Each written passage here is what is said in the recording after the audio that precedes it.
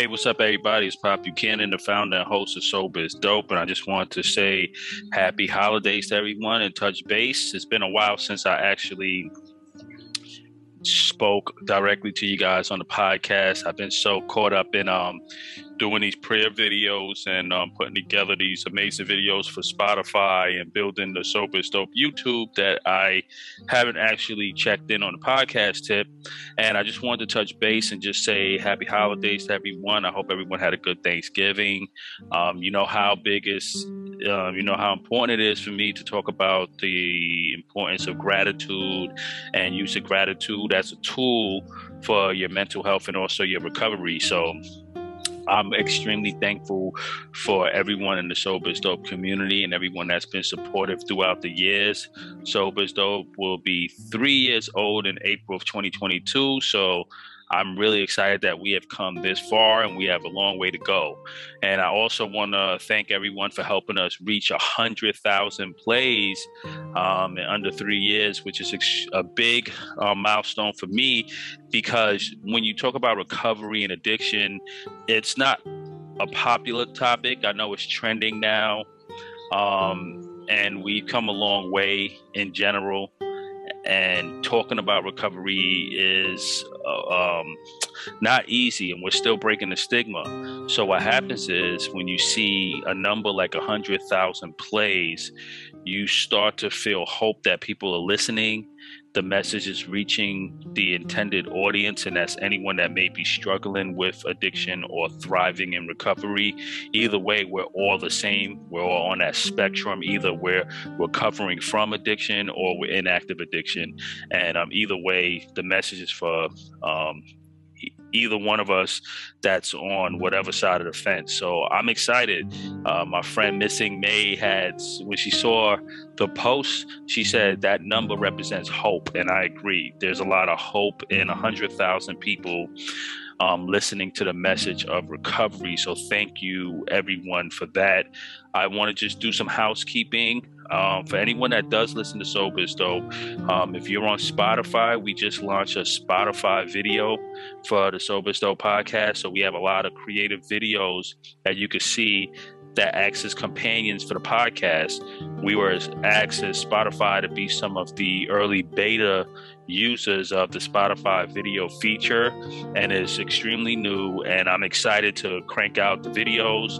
We started doing a lot of prayers, and we are doing a lot of interactive videos that, you know, take us outside of the dimension sometime of just listening. Sometime adding a visual aid goes a long way. Also, the Sober is Dope YouTube channel has reached about 2,000 subscribers. It's about a year old, and I'm excited. We have over 400 videos, everything from famous people giving motivational messages to me speaking about recovery and everything that I talk about on Sober is Dope, to information that can help you thrive. The intention of the Sober is Dope YouTube is to give you guys visual aids and companions to the podcast, and to add a lot of different tools on there that you can use, especially in a motivational category. So definitely check that out. If you haven't, please take a moment to subscribe. And as you all know, we just had Thanksgiving. We did Black Friday.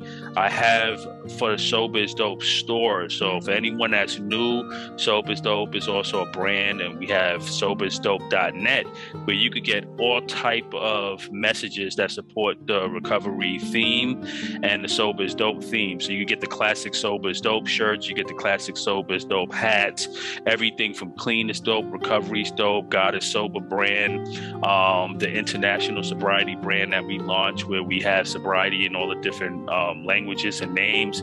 We also have the Sober is Dope bombers. It's just fun. So what we decided to do was to give everyone a month to be able to shop for the holidays, and we have a promo code which gives you 30% off any item you want on the site. You can get it at checkout, and the code is Sober is Dope. So you could get 30% off, or you could link on the bio, my bio link on Instagram, and I'll also put the link in the show notes here, which will take you to the website. You'll be able to shop, and anything that you buy 30% will be taken off the top. And this is just to help get the message out there. Remember, a percentage of the proceeds from the store goes to charity, and the rest of it goes to rebuilding and the podcast, bringing on bigger guests and improving equipment and sound and stuff like that. And it also helps with the YouTube. So it all goes back and it all helps us spread the message of recovery.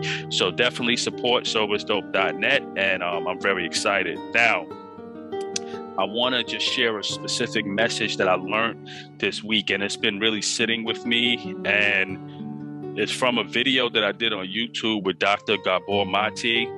And this video was part of a long interview he did with Tim Ferriss talking about addiction.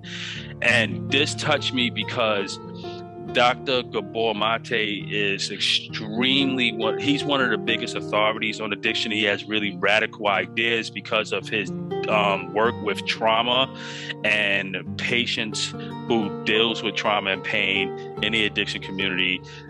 He's the author of the Realm of Hungry Ghosts and a lot of other books that's also amazing. I'll put those in the show notes also.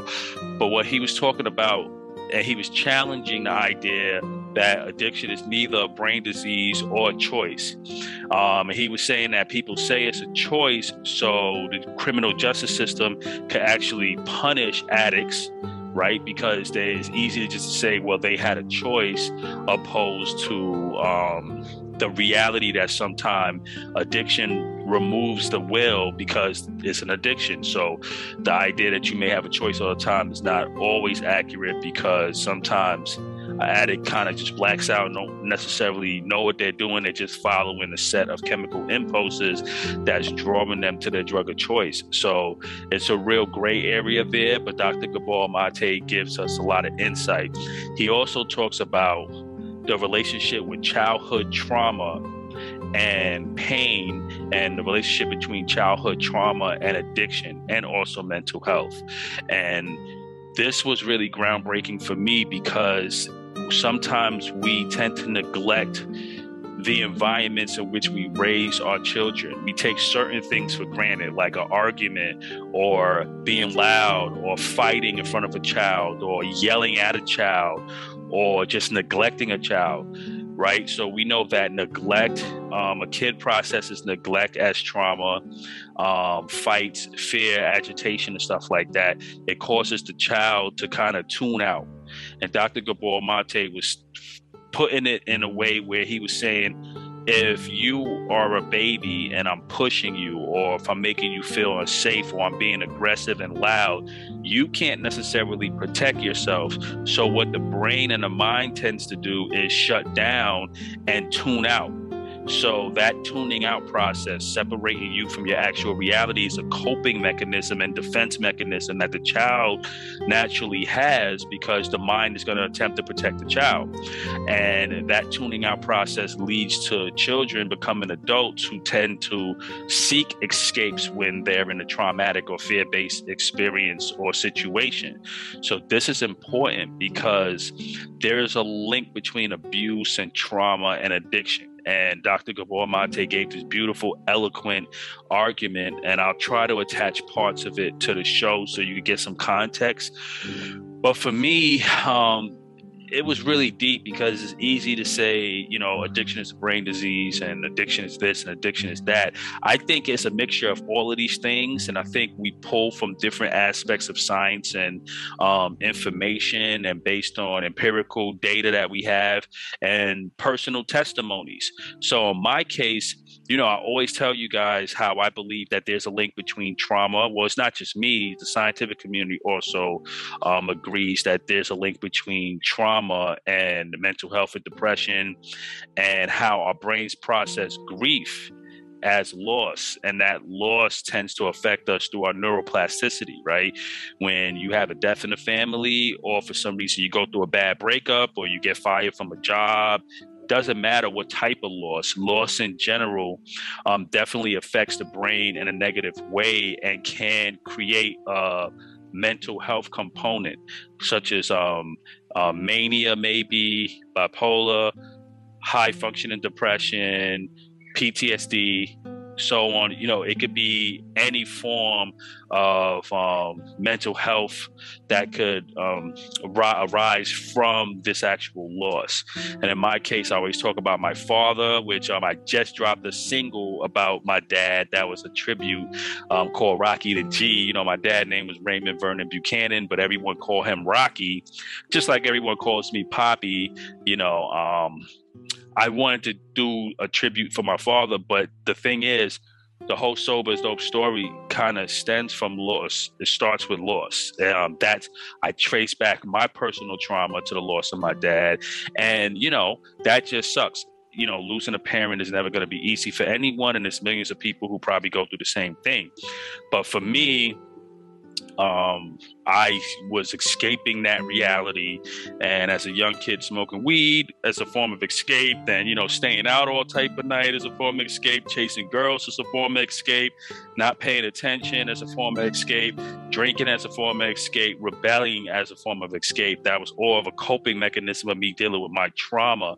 It's just not the only aspect, but it's one of the components. Again, there's many things that could lead a person to live an addictive lifestyle and to turn that switch on in the brain where you're just stuck in this compulsive routine.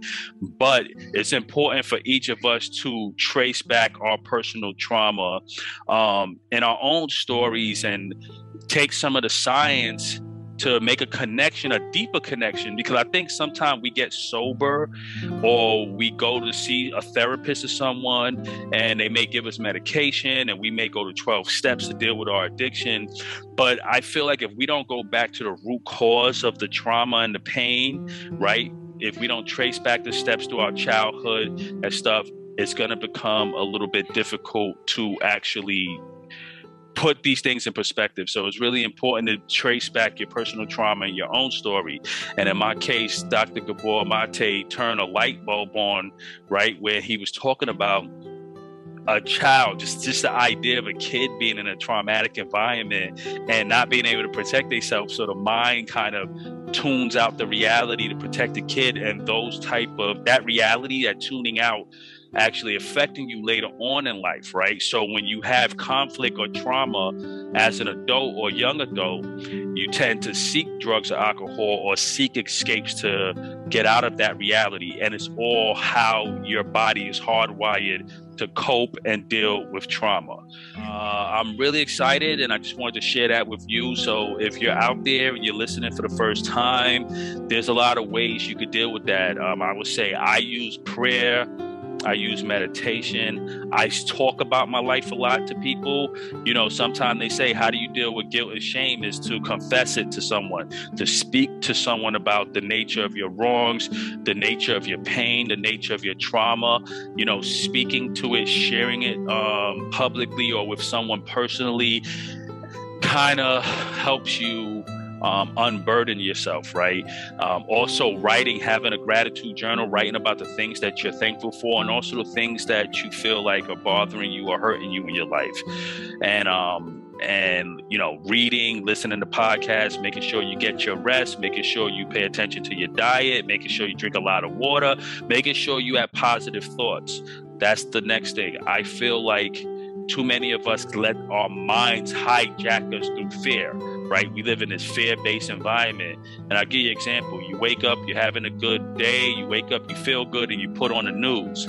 Now, the news, we know, are programmed to just feed you and throw fear at you, right? So now that you're watching this program, right, it's programming you to put your body into a parasympathetic response, actually a sympathetic response, which is this fight or freeze. So now you're watching the news, you're getting tense, you're thinking about all of these things.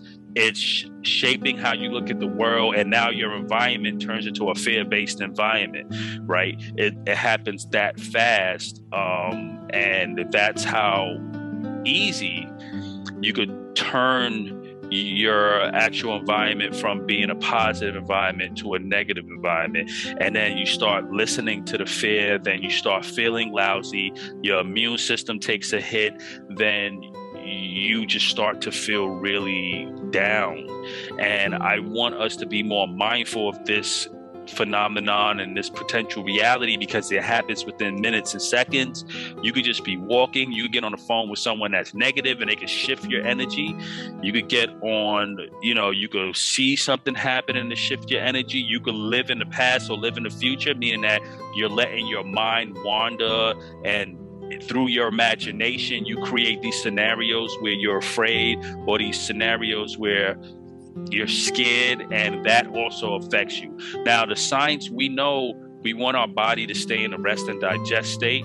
That's your parasympathetic state, our nervous system. And this is the biggest part of what I learned in 2021. Our mental health, our recovery, our physical health, our well-being, all boils down to our nervous system. If you can't control or if you're not aware of how your nervous system is functioning, you're just going to be on autopilot, and eventually you're going to create these autoimmune issues because you're in this fight or freeze state all day long, right? And we don't want to stay in that state. We want to stay in rest and digest. So when you have this sympathetic response to stress, fear, anger, or your environment, and your body shuts down, and you start sweating, and you get tense, and you start pacing, and you start getting angry, and you start thinking and ruminating about all the negative things that's happening, you shift your body from a harmonious state into a toxic state. And the goal is to recognize when this is happening so you can shift your body back into what we call a parasympathetic state, where you are resting and digesting. And we know you can only heal and recover in a rest and digest state, and your immune system functions properly in a rest and digest state.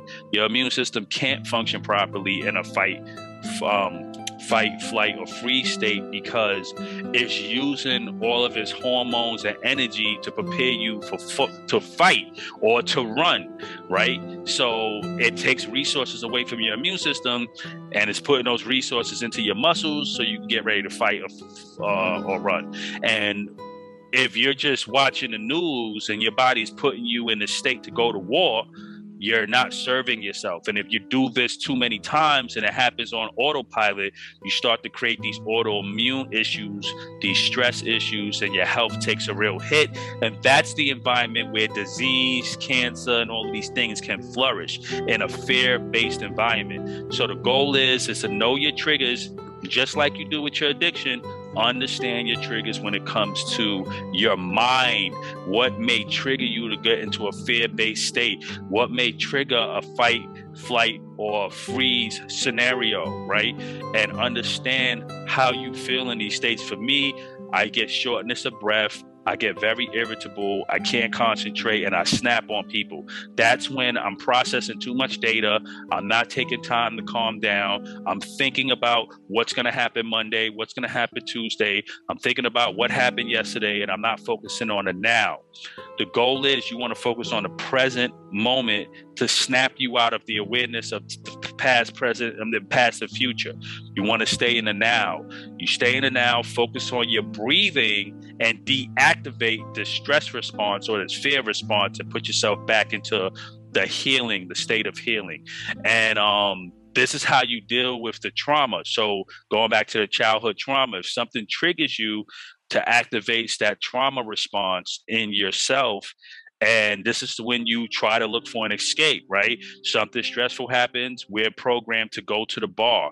Something stressful happens, we're programmed to go smoke weed. Something stressful happens, we're programmed to go do drugs. When you're naturally supposed to focus on your breathing, meditate, relax, and de-escalate and deactivate that fear response and that stress response. Get yourself back into a healthy breathing state, a calm state, and recalibrate that nervous system to get back into a stress-free environment. This all goes hand in hand with addiction recovery, mental health, peace of mind, and how to navigate the confusion of life in general. So this is what the theme has been for 2021, especially since we're approaching the new year and this is the holiday season and we're coming out of this whole pandemic environment. And now they're saying that we have this new strand coming and they're going to put more fear on us. I wanted to touch base with you all to let you know that, one, I love you. One, I want to say happy holidays. I want to let you know how I'm thinking, how I'm studying, studying the concepts of recovery, addiction, healing, and where the science is taking me for 2022. And then what I want to talk about with For Sober is Dope coming up in the future is really understanding triggers and how to de-escalate these triggers to get ourselves, to keep ourselves into this peaceful state of existence, to stay away from stress routines and thought forms and thought worms and ruminations and all of these things, and fear-based mind control and letting our environments take over and hijack us. This is important. All right. So before you get too stressed where you may relapse, you have to understand first, hey, I'm being triggered and this trigger is causing me to feel this way. And I don't have to feel this way because this is not real. I can shift my emotions back to a healthy place. And this is like, I think, step one. And I think the future of recovery is understanding how your brain connects with your nervous system, how your breathing connects with your nervous system, and how you connect with your trauma and your trauma response, and how you deal with trauma, conflict, and fear. If we could get that under control and have techniques to keep us in a parasympathetic state where our nervous system is calm and at rest and digest state, we could win. And guess what? We don't only win, we can improve our life expectancy, our lifespan, how long we live, and our quality of life, how we look, how we feel.